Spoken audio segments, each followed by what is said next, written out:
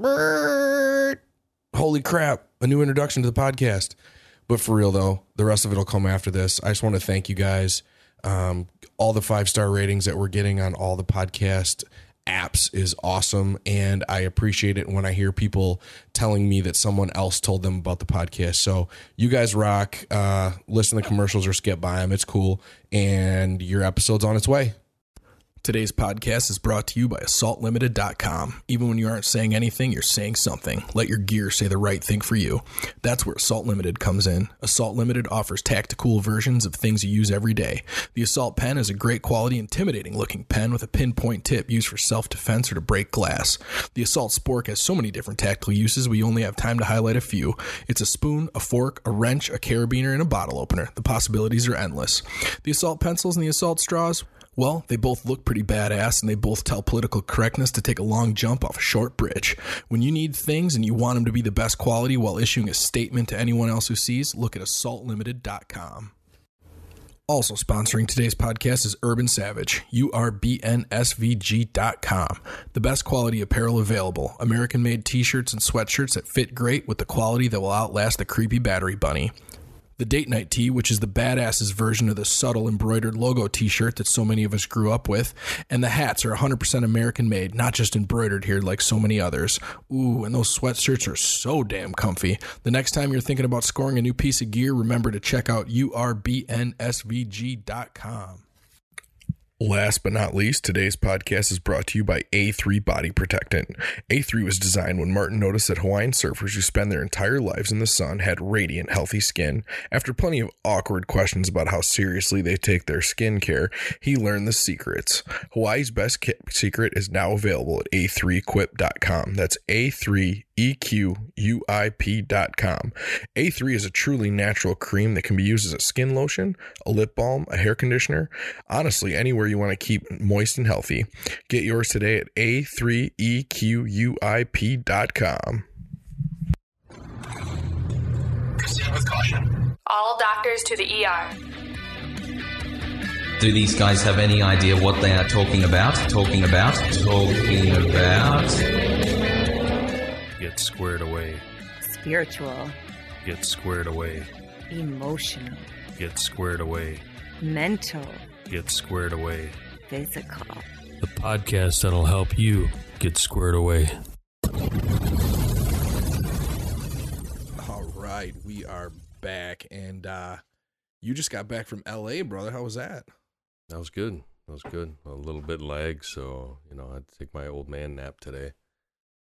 Literally just woke up like minutes ago. So, God, keeps it interesting. I love a good nap. Yeah, you say you take 2 naps? Sometimes on weekend days, I've been known to take 3. Why? What is your thing with naps? Dude, naps feel great. I feel as good after a 20-minute nap as I do after an 8-hour night's sleep. Really? Yeah. Man, you ever get that, you wake up from a nap and you feel like you're, like, you don't know where you are? 20 minutes, the magic number. Any more than that, it's probably, makes you feel a little woozy. 20 to 30 minutes is the magic number. You go over 30 minutes, and that's when you start getting too deep into sleep, and your body doesn't know it's a nap. It thinks you're going to bed. Yeah, that's probably it. So, well, adjust. We'll make this week easy on you. Your old man brain can take a light break. So I need to start out by, I guess, kind of apologizing because I've been working on these notes all day, and they're going to kind of they're going to make a lot of sense because this book is amazing and the info in here is blowing my mind. But there's also going to be some stuff where I sound like I'm rambling and it doesn't seem to coherently make sense, but stick with me because it will wrap back around and make sense when we get towards the end here. And this is an exact example of why we all need to keep an extremely open mind. Because, ironically, I came across this book by just searching for a few other books that this author wrote. Never even heard of this book before. The book is called The End of Craving. It's by Mark Schatzker. Mark Schatzker wrote The Dorito Effect, which I've talked about on this podcast a few times. And I thought, hey, you know what I want to talk about today? I want to talk about this week, I want to talk about The Dorito Effect. And so I was like, I'm going to go back and find a summary of The Dorito Effect because I've read it twice now. So I thought maybe if I just find a highlighted summary I could put together some notes and we could talk about it. Well, then, one thing leads to another, and I come across this book, End of Craving, and I'm like, hey, why not? It's, I think it's 5 hours on audiobook if I had it at 1.4 speed, which I usually do 1.2 to 1.4 speed. So I'm like, all right, I'm going to dig into this, and I'm going to try to get through this to do the podcast on this, because it seems like it has a lot of the applicable information from the Dorito effect, but has more information and updated information.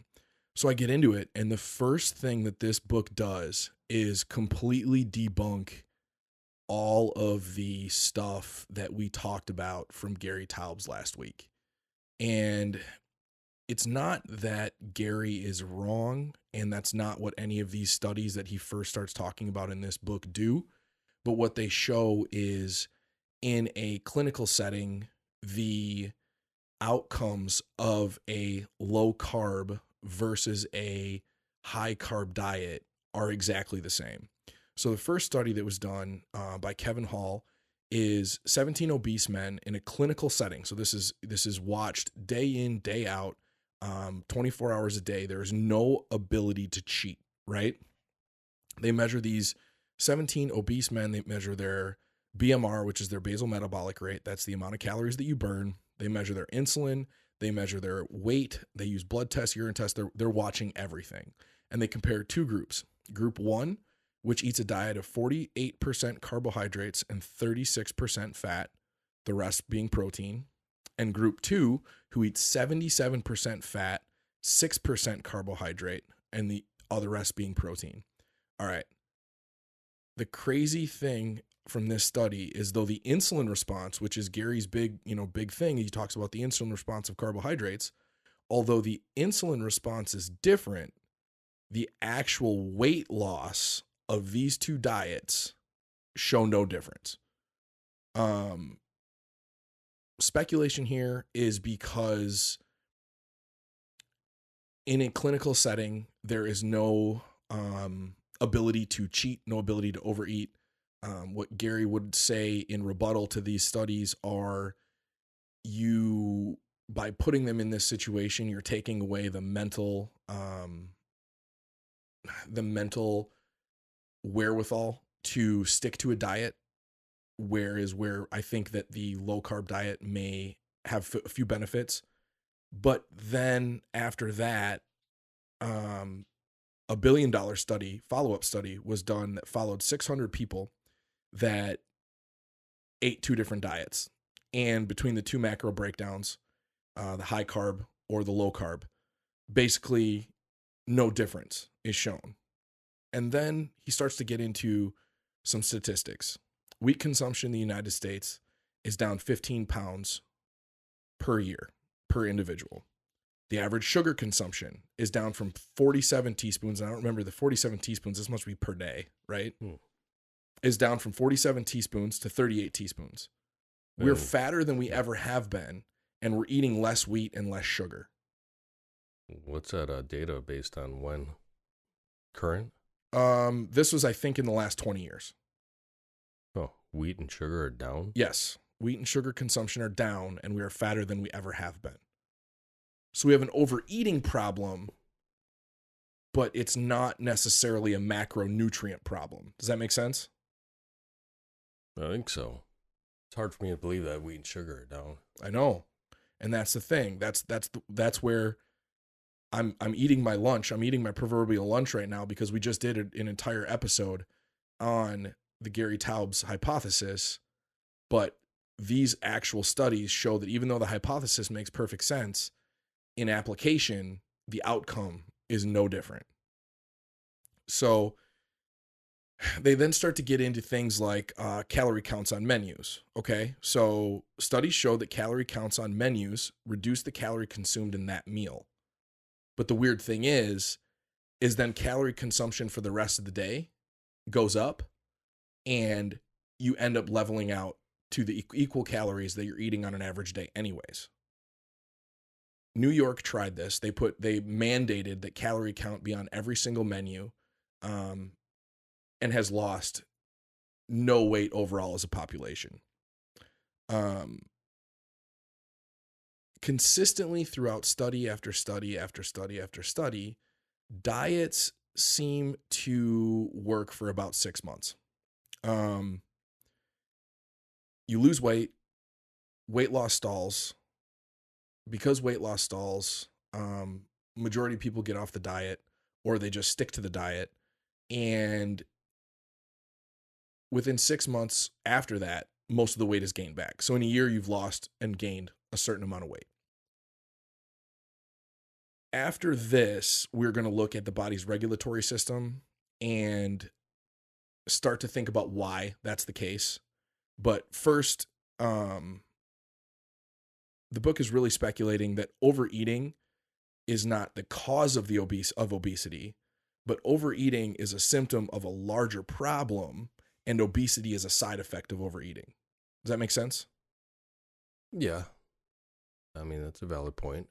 So I will get into that, but first I want to talk about this part where they kind of side story in the book and talk about pellagra. Have you ever heard of pellagra? No. Me neither. But you have heard of scurvy, right? Yeah. So scurvy is a nutrient deficiency of vitamin D or vitamin C, right? Yep. Okay. So pellagra in the early 1900s, late 1800s and early 1900s, nobody had any idea what pellagra was. Von Goethe, after escaping an emotional affair with a married woman in the middle of the night and traveling under an alias, started recording when he traveled through northern Italy that a lot of the people had brown, scaly skin. They were bone thin and they were showing signs of madness, like eating dirt. It was storied that some people were attacking children. One man cut off his penis and threw it out the window. It was called pellagra, is what they were suffering from. Pellagra generally started with farm families, spread throughout the region around springtime. It took over northern Italy in the late 1800s, and by the early 1900s, it showed up in the U.S. And about 1907, it showed up in a rural farmer in Georgia. By 1913, it had become an epidemic in the United States, and it was killing people left and right throughout the Bible Belt. This is when the United States started to study it. So, little side story, this is why we need to make sure that studies are always replicated before we start to believe them. The first study that was done, they injected 2 monkeys with pellagra blood. Both got pellagra and one died, right? This would show it's an infectious disease, right? Mm-hmm. Well, then when they tried to duplicate the study with 20 monkeys, none of them got it. So then this doesn't make sense. Is it infectious? Is it not infectious? The United States government sent out the top infectious expert and dispatched him to the area to try to find the problem. He started in an orphanage where 70 boys had the disease. Even though orphanages are notoriously dirty and unhygienic, they were told not to change a thing. All he did is put the boys on a prescription diet of buttermilk, eggs, peas, and beans. By spring, all the boys had gotten better and only one boy relapsed. So he then says this is a nutrient disease, a nutrient deficiency disease. Nobody wanted to listen to him. So he said, watch. In 1915, he convinced 12 convicts that they could get out if they followed a strict diet for 6 months. They followed the diet of biscuits, mush, cane syrup, coffee, gravy, and sugar. And in 6 months, 6 of the convicts have gotten pellagra. He thought by now this would establish the disease was a disease of nutrition, not an infection disease, but leading health officials still wouldn't listen. So to prove them wrong, he organized him and his wife and 14 of their friends, so 16 people total.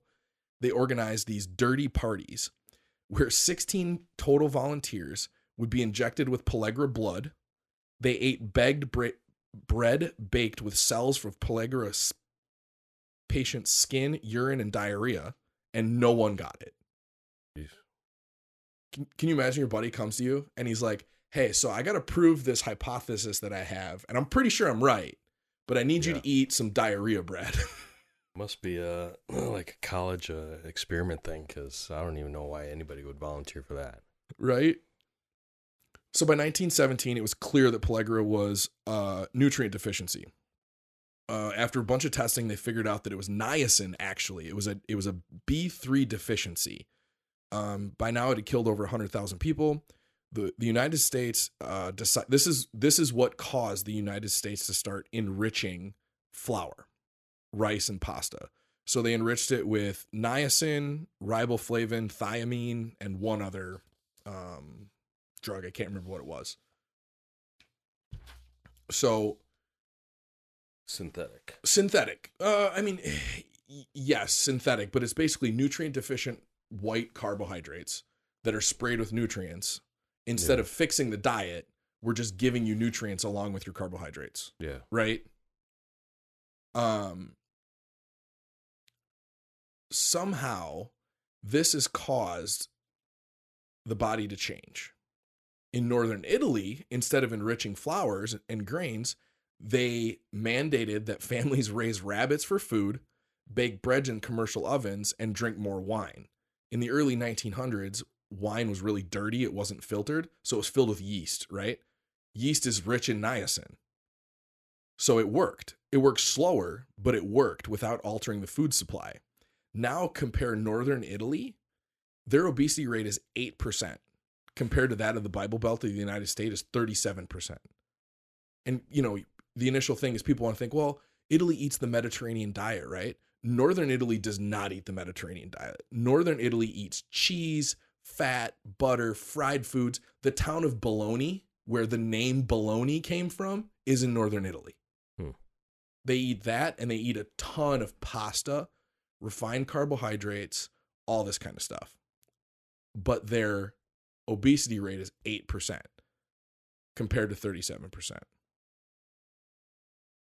Right? What do they mean by refined carbohydrates? I thought that their wheat goes through a different process. It's still a refined carbohydrate. It's still an empty carbohydrate.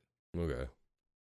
So yes, it does go through a different process. It is not it's not as processed, but it's still pretty nutrient deficient. It was nutrient deficient enough that it caused the same disease that it did here in the United States. Right? Yeah. So they said add more things that could contain these nutrients. They accidentally got it right with the wine, but they mandated to eat more things that contain more nutrients versus enriching the current diet with nutrients.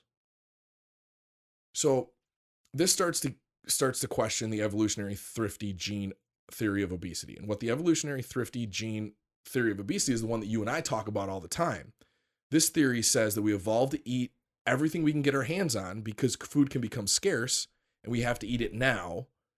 We then are in a time of plenty, a plentiful time of food, and our system wants us to just constantly overeat. Right? Yeah. That's the evolutionary thrifty gene of obesity. Well, places like northern Italy, where Italian men have doubled their meat consumption since 1950, vegetable servings are down, olive oil usage is down, Italian women eat 3 times as much meat, 4 times as much dessert, and 5 times as much cheese in 1950, questions this theory. Well, maybe it's genetic. Maybe they're just genetically better to eat that kind of stuff. But when Italians migrate to America, they tend to gain the same amount of weight as Americans. So 4 times the desserts. 4 times the desserts, right? They're killing the game. This is where we get into that last sentence that I made, where the book speculates that overeating is not a cause of obesity, but a symptom. So first, let's detour and look at our body temperature, right? So initially, what was thought in the early studies is that pleasure and pain are, I guess, stationary would be the right terminology. Yeah. So that was completely upended when someone decided to study what putting your hand in a bucket of cold water would be considered positive or negative depending on what your body temperature was, right? So if you were in a tub of cold water and you put your hand in a bucket of ice water, the average participant described this negatively, right? It was painful, it hurt, stuff like that. But when in a tub of warm water or hot water and the body temperature was elevated and you put your hand in ice water, the water was described positively. So the body has internal regulatory abilities on our body temperature to maintain that magic 98.6 number, right? Yeah. Our brain is a homeostasis genius. It finds the best way to get to the temperature that we want to get. We put clothes on, we take clothes off. We start to sweat, we take clothes off. We open windows. We start to get cold, we grab blankets. We put a sweatshirt on. We know that we can regulate ourselves. I mean, it's not a conscious thought, right? This comfort can even be valued with money when they took participants and asked them to sit in front of a cold fan, and then they gave them an amount of money to sit for a certain amount of time. The brain would actually calculate how much that pain of sitting in front of that fan was worth, because they would sit longer with the more amount of money that was offered. So these things are all, our body and our brain calculate these things when it comes to temperature. So what about food? Does our brain start to calculate these things compared on food? So that's what one researcher decided to study. So he took fasted participants. So they're fasted for 12 hours, okay? Yeah. So they're hungry. They gave them a toffee, single toffee, and asked them to rate the taste of the toffee. Started out rating it as delicious, right? They kept giving them toffees continuously at a period of time. The toffees eventually became rated as just okay. And then by the end of this original study, the participants couldn't stand toffee, right? Oh, I suppose, yeah. So they're thinking, well, how do we make it so that this is not, how do we get rid of the fact that it could just be that they're getting sick of the flavor of toffee, right? So the next study did the same thing, but with sugar water. Half of the participants drank the sugar water. Half of the participants gargled the sugar water and spit it out. And then they were asked to rate the pleasurability or the deliciousness of the sugar water, right? They're fasted again. The people that drank the sugar water followed the same tendency as the toffee people. The people that gargled the sugar water and spit it out, it was considered pleasurable or delicious the entire duration of the study. So when the body got to a certain calorie level, it regulated the taste of the food, the sugar water, right? It regulated the pleasurability of the sugar water to say, oh, this isn't really pleasurable anymore, to make it so you don't keep eating it. Isn't that shit wild? That's so weird. The body is so fucking smart. The brain is so smart. Yeah. So one step past this, the study participant, not the study participant, this is now the guy that was doing the studies, got two of his colleagues, and they started by smelling a glass of orange syrup and then drinking a glass of 200-calorie water. The orange syrup was considered pleasurable. They rated it as smelling pleasurable before they drank the 200 calories of water. They then consumed 200 calories of water and smelled the orange syrup again, and it lost its pleasurability. They then went on a vigorous weight loss diet, lost 8 to 10% of their body weight. So one of the guys was 145 pounds. He went down to 130. No, he was 150 pounds. He went down to 137 pounds. Jeez, that's tiny. Tiny, right? Here's the fucking wild part of this study. After losing all that weight, they redid the orange syrup in the water study. The orange syrup continually smelled pleasurable after the 200 calories of water.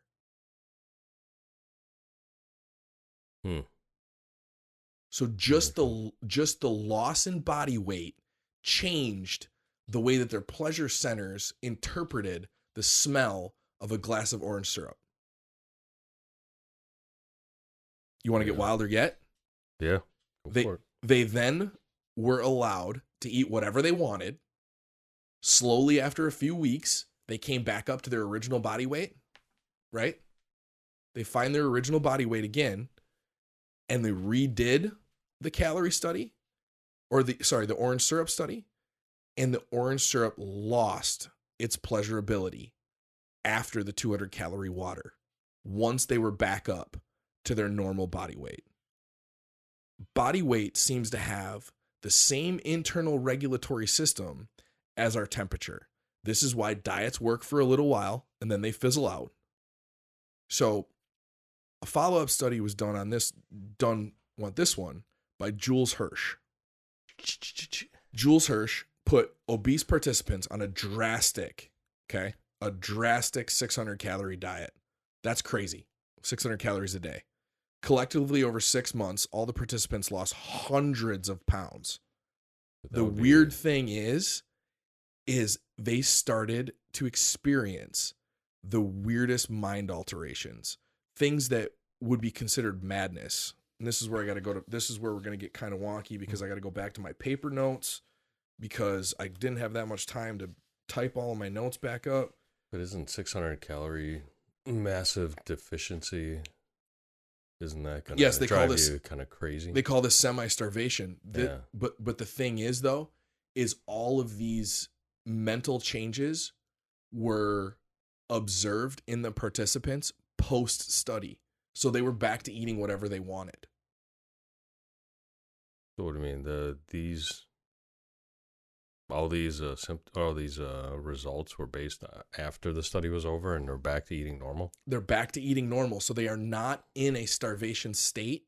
Their brain still thinks that they are in a semi-starvation state because they had lost all of this weight.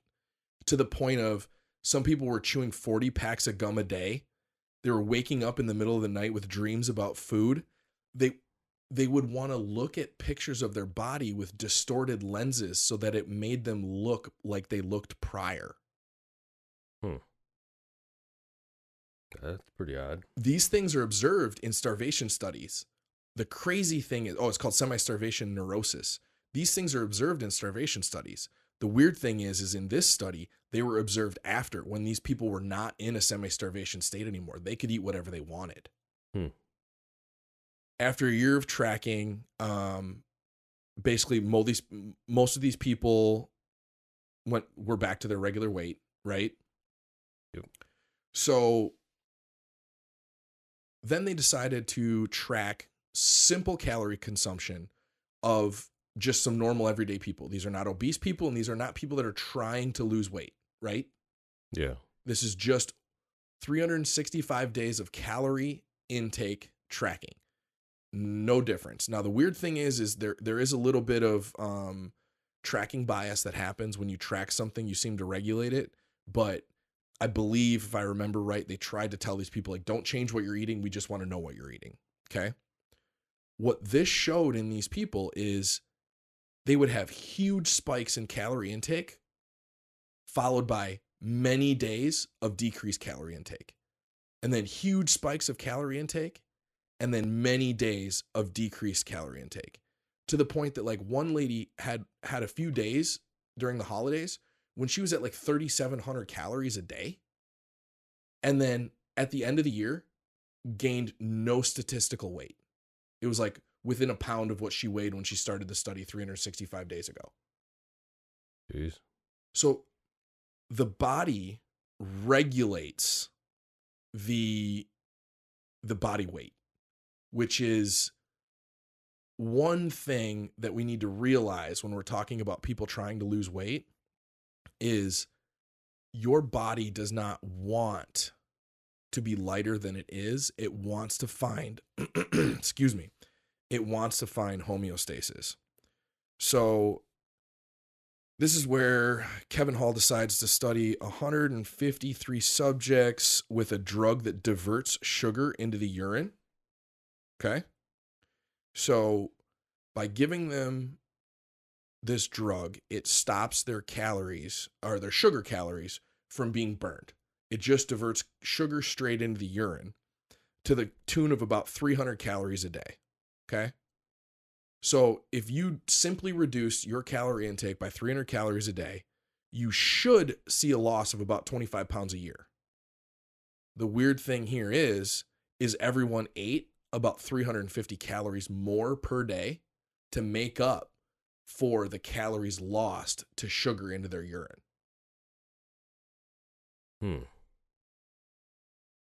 Weird, right? That's odd, yeah.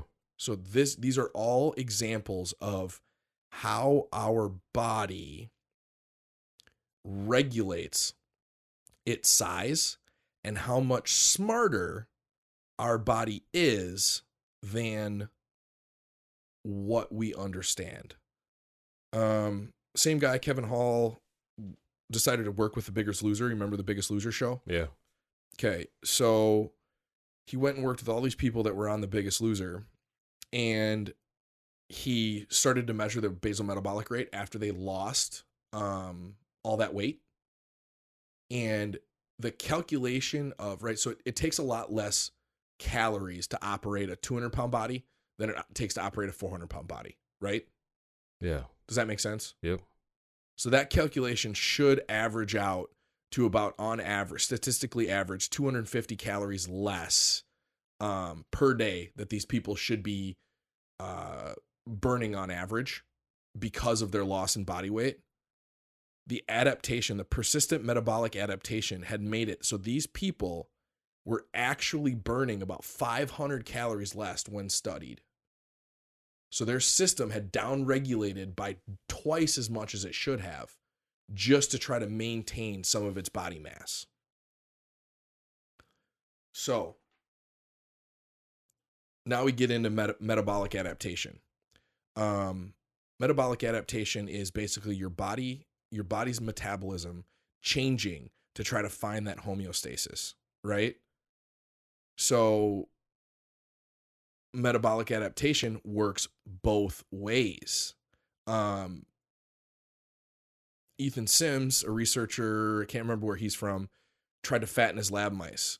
He had to force feed them to get them to overeat, and it was really hard to get his mice to overeat.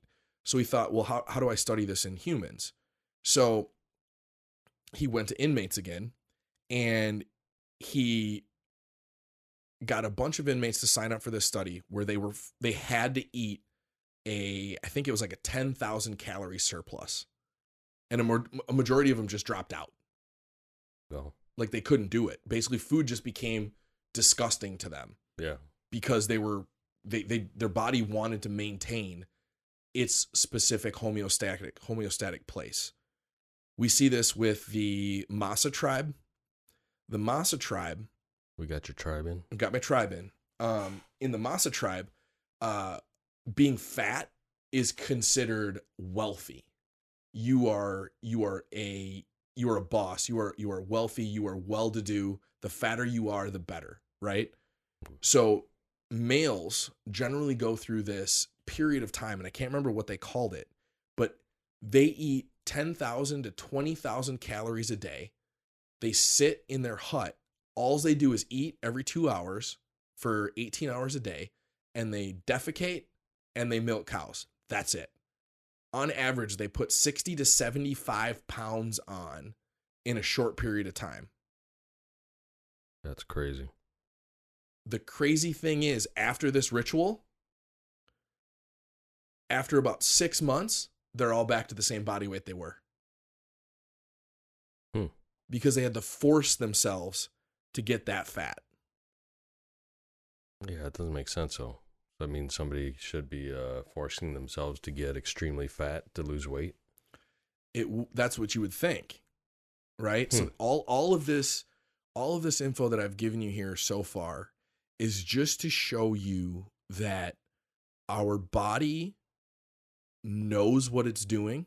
Our body wants to sit at a healthy weight, and something else is causing, specifically the American population, but kind of the world population that has assumed whatever the problem that started in America, they have taken it over.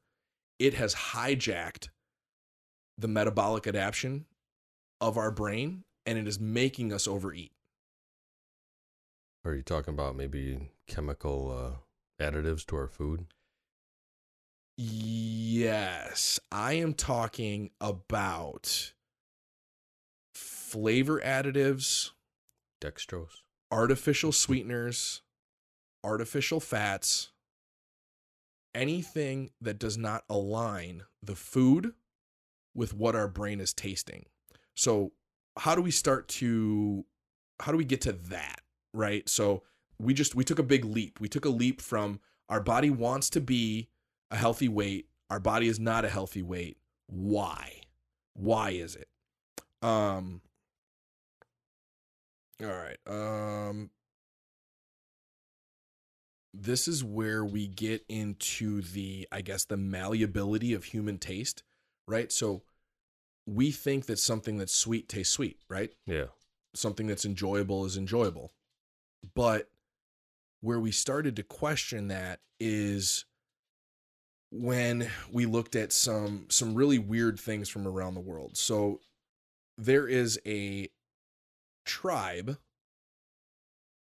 in India that live in this area where their water is so heavily fluoridated that it causes cows, it causes bison, it causes some humans to basically die of fluoride poisoning. Because fluoride at a small amount is, I don't think it's good for you, but fucking human health researchers think it's okay, and it creates a layer of enamel on your teeth, right? But in these areas, the water is so overly fluoridated that it should be killing people. But when they test these people, they seem to be healthy, and they figured out that these people consume an oddly large amount of tamarind. Have you ever had tamarind? Yeah. Okay, so have you had bitter tamarind or sweet tamarind? Sweet tamarind. Okay, these people eat an oddly large amount of bitter tamarind. So when they tested the taste of these people, yeah, they considered bitter a pleasurable taste. Oh. So their brains have been trained for bitter to be pleasurable, to get them to eat more bitter tamarind, because tamarind actually has some traits that pull fluoride out of the body. Well.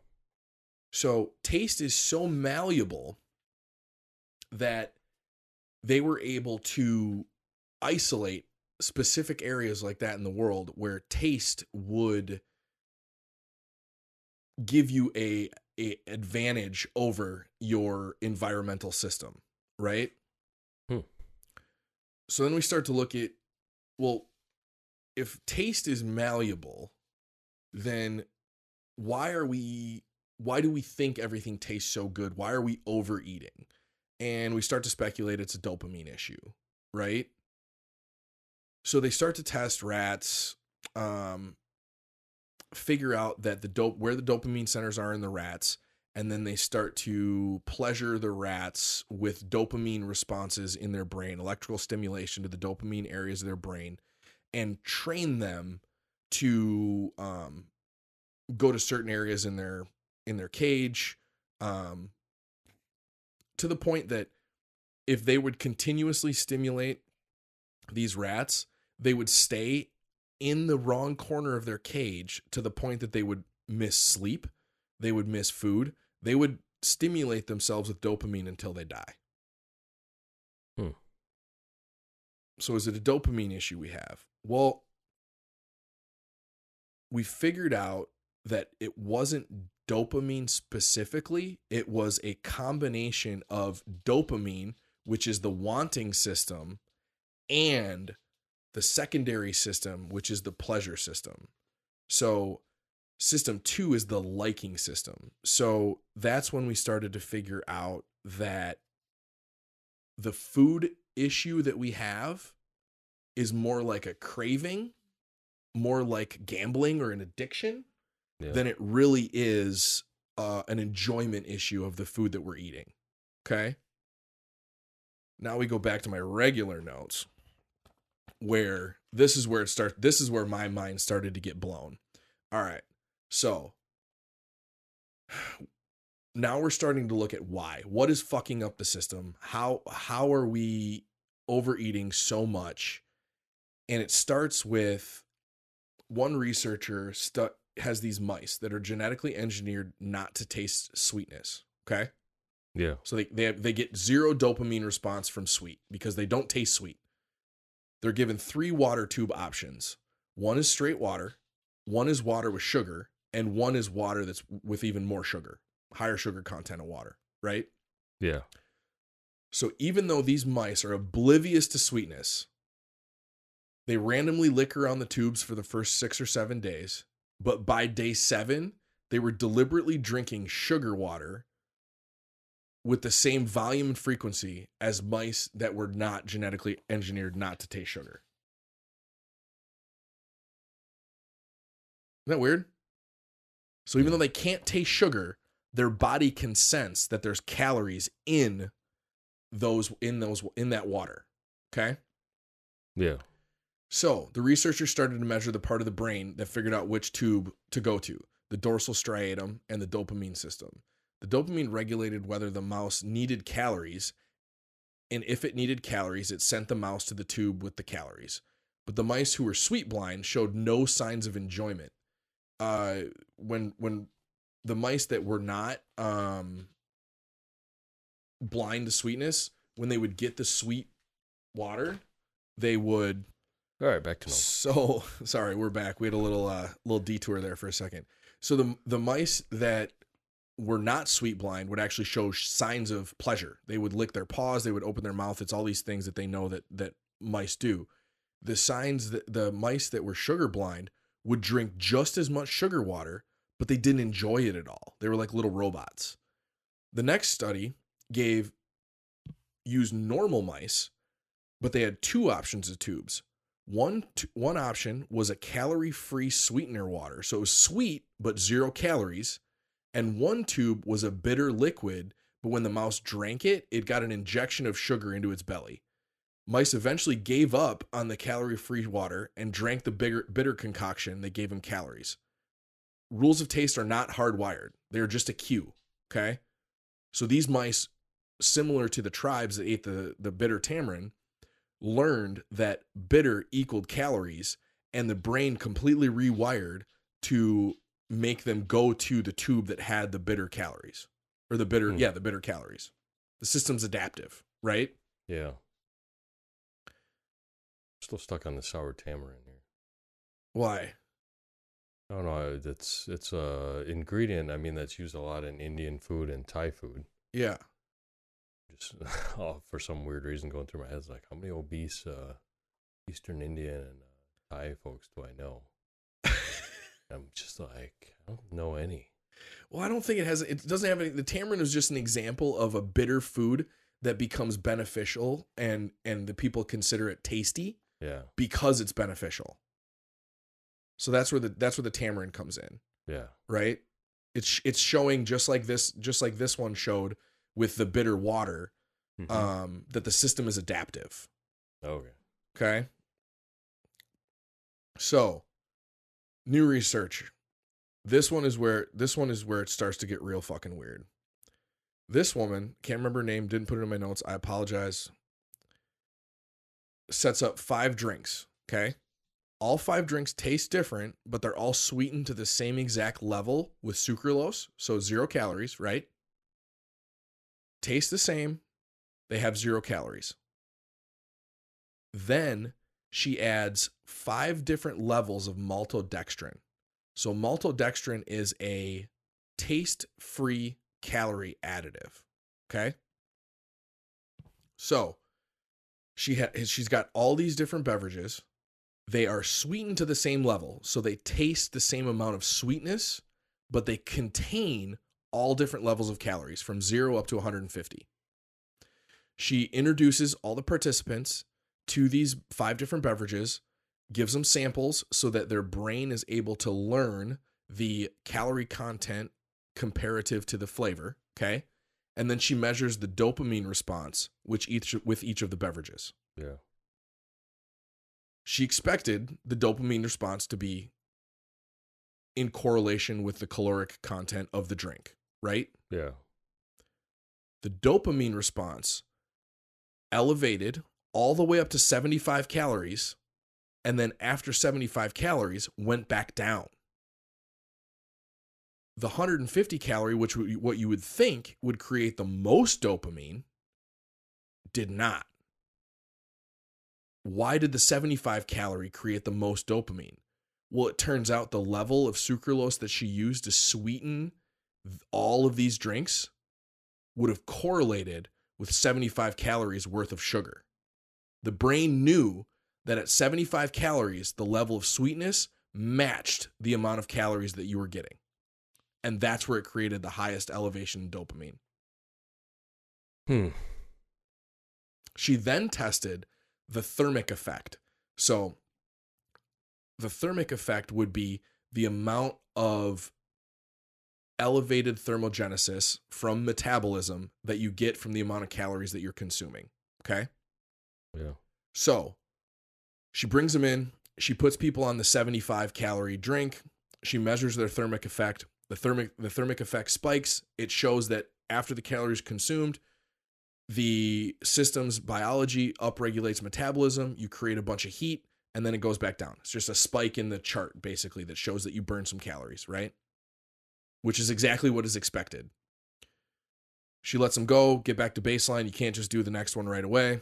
Come back a week later, she gives them the 150 calorie drink. She expected to see a similar or elevated thermogenic effect, right? Because it's twice as much calories. So you would think that your body would upregulate your metabolism twice as much. Yeah. Not only was it not twice as much, the body did not burn any calories. There was no thermogenic effect. So the body is drinking the calories. The calories are going into the system. The sugar is hitting your bloodstream, and your body is doing nothing with that sugar. It is not burning it. It is not elevating your metabolism. It is not using it as energy. It is just circulating as blood sugar constantly. Which should jack your blood sugar up, though. Which would jack your blood sugar up.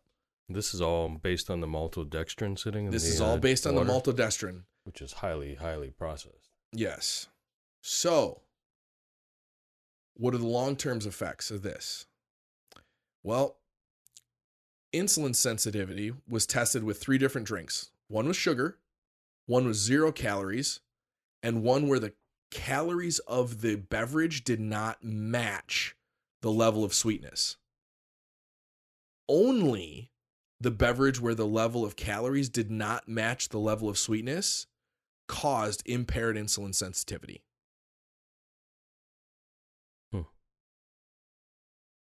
So her next study that she wants to do, and she gets approved, is she wants to fed mismatched calorie drinks, okay? So this is where the calories in the drink do not match the level of sweetness in the drink, and she wants to feed them to teens.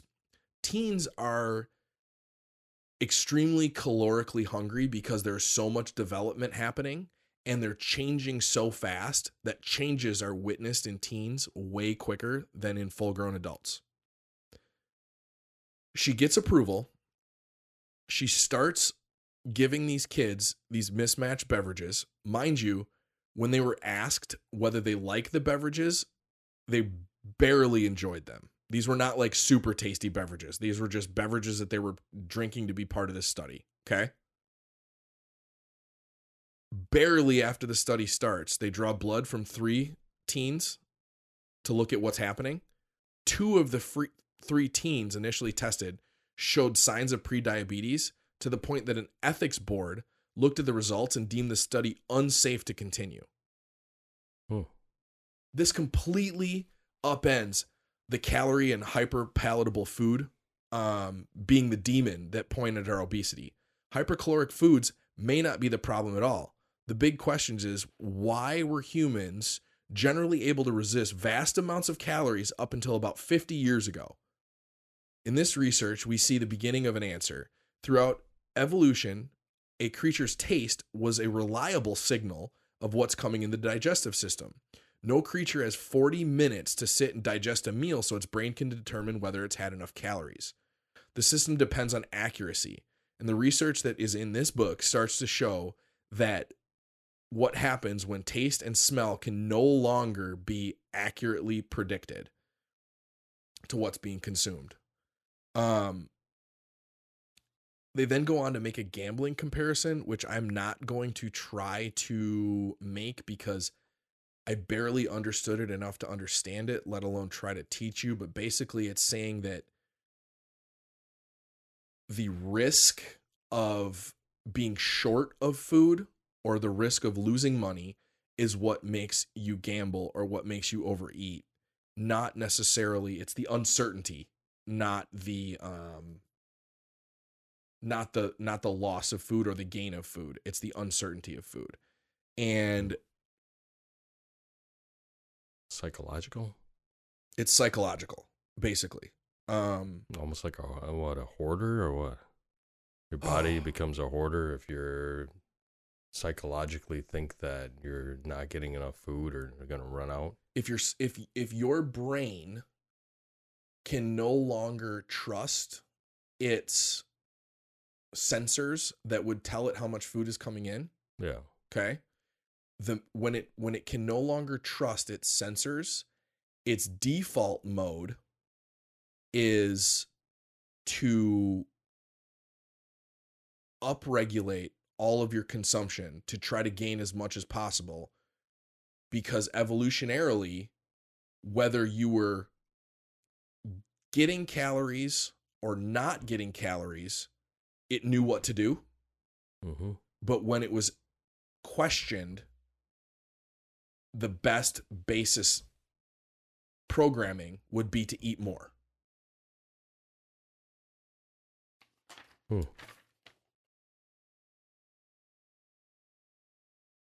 Yeah, there's where, so they started to see this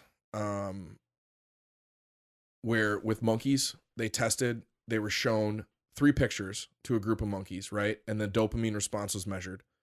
A box, just a picture of a black box came with no concentrated blackcurrant juice. Okay, so no dopamine response, right? A picture of 3 bars, which was guaranteed to have blackcurrant juice, also showed virtually no dopamine response. But then an X, which was the uncertainty. Sometimes the X came with a reward. Sometimes the X didn't come with a reward. This showed the highest dopamine response. So if you think about that, the uncertainty turned the brain on, turned the wanting systems, which is dopamine. Dopamine is the wanting system. It's not the enjoyment system. It's the wanting system. The uncertainty turned the wanting system on in these monkeys, right? Yeah. So the brain keeps track of a behavior. If it's a gain, then the gain is remembered.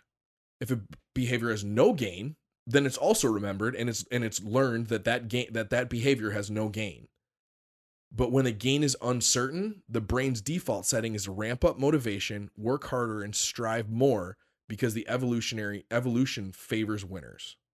Think about this with things in your life, like a walk button on the side of a road, or an elevator call button, or a closed door button.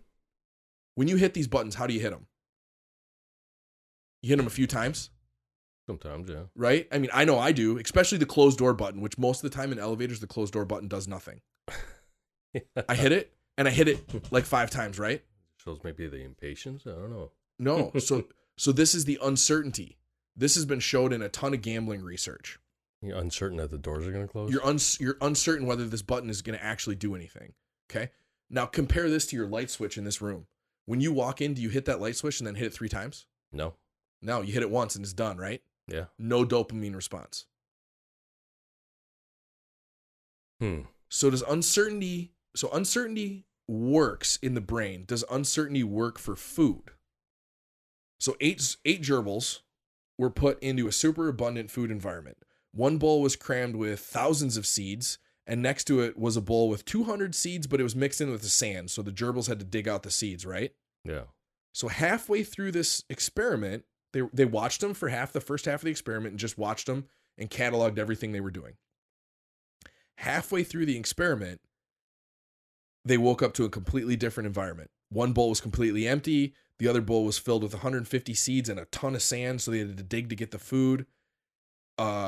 They kept changing the environment. The bowls would be empty. The bowls would be moved. The bowls would have food. The bowls would have no food. They would have to work for food.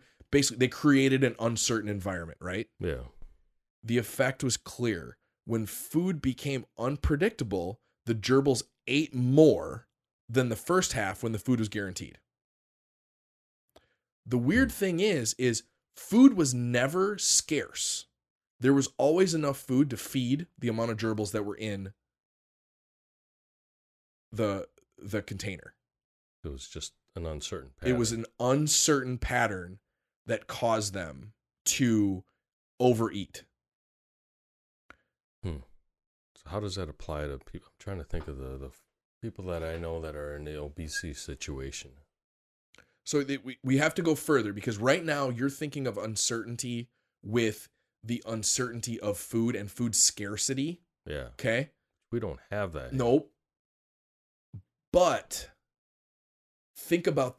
don't think about food. Think about nutrition. Okay. We have an uncertain nutritional supply.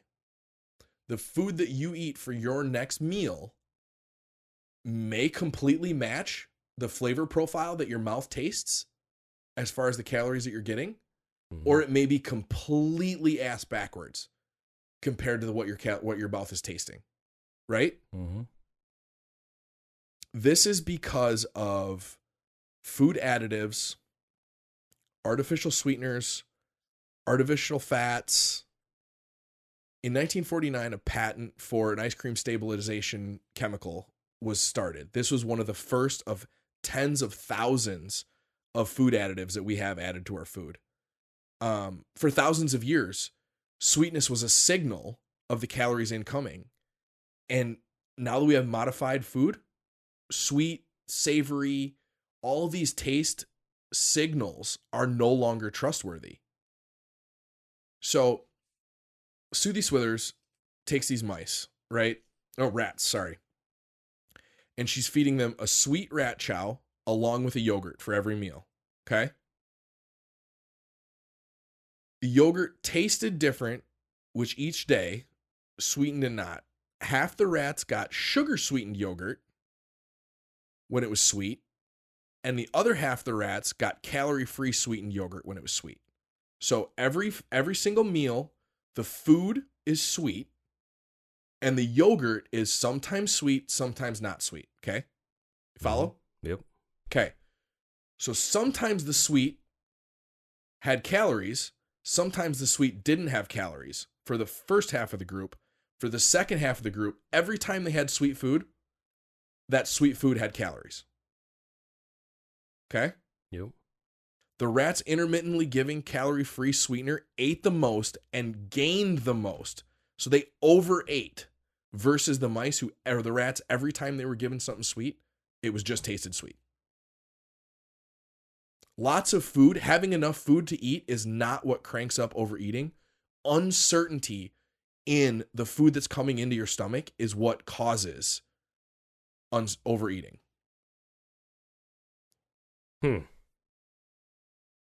Hard one to correlate here.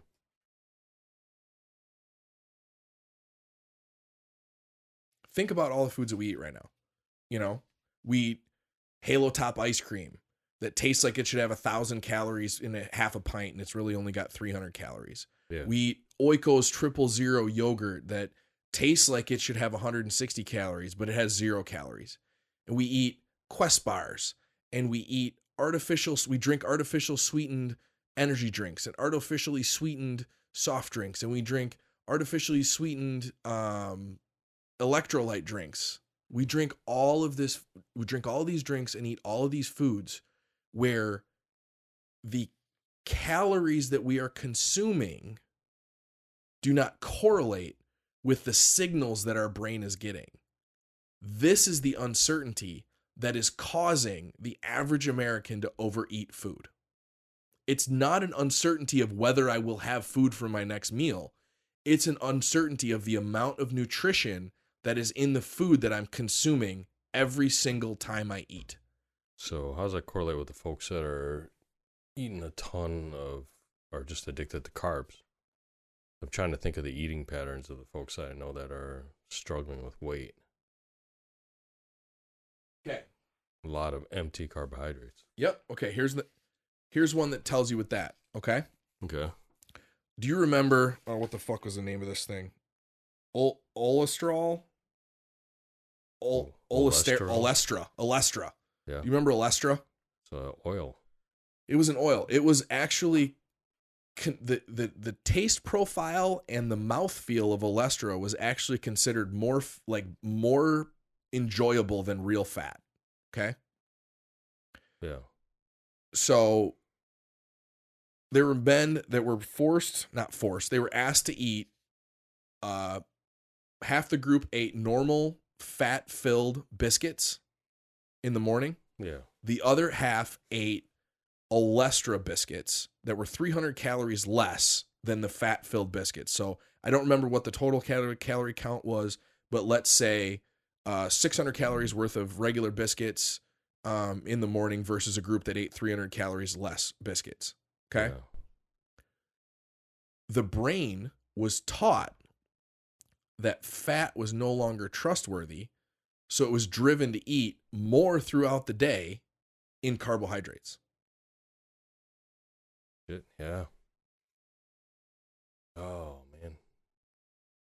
So that's starting to make sense because the whole Olestra story, I mean, it's not banned here in the U.S. So there is thousands of fake fats.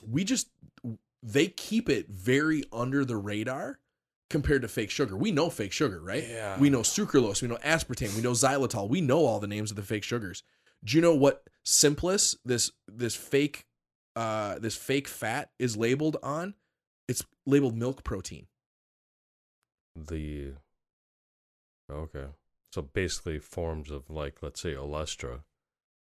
Because that shit's in, like, potato chip. It's in a ton of snack foods. A lot of people that think that Ritz crackers.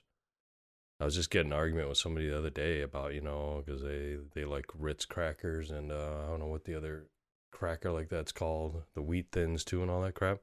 That stuff is all in there. Yep. And it's in there to the point that we can't look at a label and know that it's in there. The cream fiber 7000, which is one of these fake fats. Yeah. On a label, it's literally just labeled citrus fiber. Citrus fiber? Yeah. Sounds healthy, right? Jeez. Yeah, that shit's in everything. The Yogurt? The picture is clear. Yeah. The defining factor of America's problem with food is nutritive mismatch. The food that you're eating, the flavor profile of the food that you're eating, the mouth signals that you are sending your brain does not match what is hitting your stomach, and food has become a calorie casino, and it's goading into a game that we can't resist, and it's killing us. Now, this is only half the story. We're an hour in, and I still have to finish the rest of the book. We have a totally different podcast for you guys next week. It's gonna be a great one. But then the week after that, actually, it may be next week. We might just put out the second half of this next week and then hold that other one for the week after. That way we can get back ahead of the game for the Christmas season. Yeah. I think that's what we should do. So next week, we'll do a follow-up and I will finish this. But the biggest takeaway right now is just to realize, guys, that processed foods, whether it be a processed carbohydrate, a processed fat, flavor added to anything that is not supposed to be in there, is causing food uncertainty and is causing us to overeat. That is the causation of overeating. Not that we are the carbohydrate overeating is not the demon. The fat overeating is not the demon. Overeating is the demon, and overeating is a symptom of the base problem, and the base problem is the nutritive mismatch. Yeah, no, that's starting to make sense. And that was my kind of caveat before I started this. I knew that I had too much information here, that it was going to go roundabout in 3 or 4 different circles before we got to the end. But that is the main point to take away from this. Overeating is a symptom of nutritive mismatch. It doesn't matter what you're overeating. the macronutrient is not the problem. Your willpower is not the problem. Your taste completely changes depending on what your brain wants you to do. So for the same exact meal can come out to Martin and can come out to Felicia and can come out to Bob. The same exact meal. And Martin can think that that meal is moderately palatable and eat through half of it before he thinks he's full. Felicia can not really like anything on it at all and eat just enough to get through to her next meal. And Bob, who is completely uncertain, his brain is completely uncertain, that can be the best tasting meal that he's ever had, and he'll consume the whole thing and lick the plate, which is now 500 calories more than he should have had for the day. Now do that over and over and over and over and over again, and that's 50 calories a year. Or 50 pounds a year, sorry. Do that over and over and over again, and that's 50 pounds per year that you'll gain by overeating 500 calories a day. Yeah. Wow. Makes sense. Okay. If you have any questions about that, don't email me because I don't know if I can answer them because my head is still spinning. I had to call a buddy of mine on the way here because we talk about a lot of biohacking, a lot of nutrition stuff. And I'm like, dude, and he's an anesthesiologist, great dude, super intelligent. And I'm like, have you heard of this nutritive mismatch? He's like, no, but I'm Googling it right now. And he started reading. I'm like, I'm sending you my notes. Like, we need to talk about this. This shit is wild. I've never even heard of this before. And the studies and the science makes perfect sense that this is the underlying issue, which I think this is one of those things where this shows us, but I think we already knew, right? We talk about we need to eat more whole foods and less processed foods. Yeah. Right? We all know it. For me, it made me think of my parents. My dad will sit down and have a Diet Pepsi and a snack, right?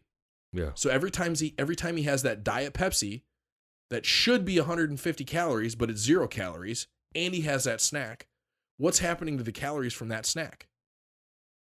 They're just getting stored as fat. Yeah. Gosh, man. I mean, there's so many people I know that aren't, sometimes they say they're health conscious, but I can think of when they plan for events, you know, whether they go camping or they go somewhere, the first thing that they worry about is the damn snacks. Or sometimes for us, when we talk, we're just worried about getting our protein in every 3.5 hours. Yeah. You know, we're not worried about making sure we're packing bags and bags and bags of snacks before an event. Well, yeah, and that's fine. Like, snacks are fine, but whole food snacks. Not Right. like I am this one is blowing my mind because I eat a ton of fake fucking sugar. I do. I eat a ton of In stevia. what? Oh. I have a ton of stevia. You know, multiple drinks that I drink during the day I thought were healthy because they were 0 calorie electrolyte drinks that I was trying to rebalance my electrolyte system because I sweat my ass off in the morning at the gym. Well, they got sucralose in them? No, there's stevia, but it still doesn't matter. The calories don't match the sweetness. Yeah.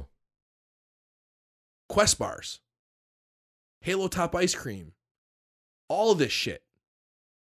You're trying to make a healthier alternative, a healthier choice, but what you're doing is actually causing more uncertainty in your brain and causing more nutritive mismatch. Jeez. Does that mean you're going to go to Culver's after this and pile down a No, peanut I think butter we got, and whatever you got? I think I got tacos at home. I got tacos waiting for me at home.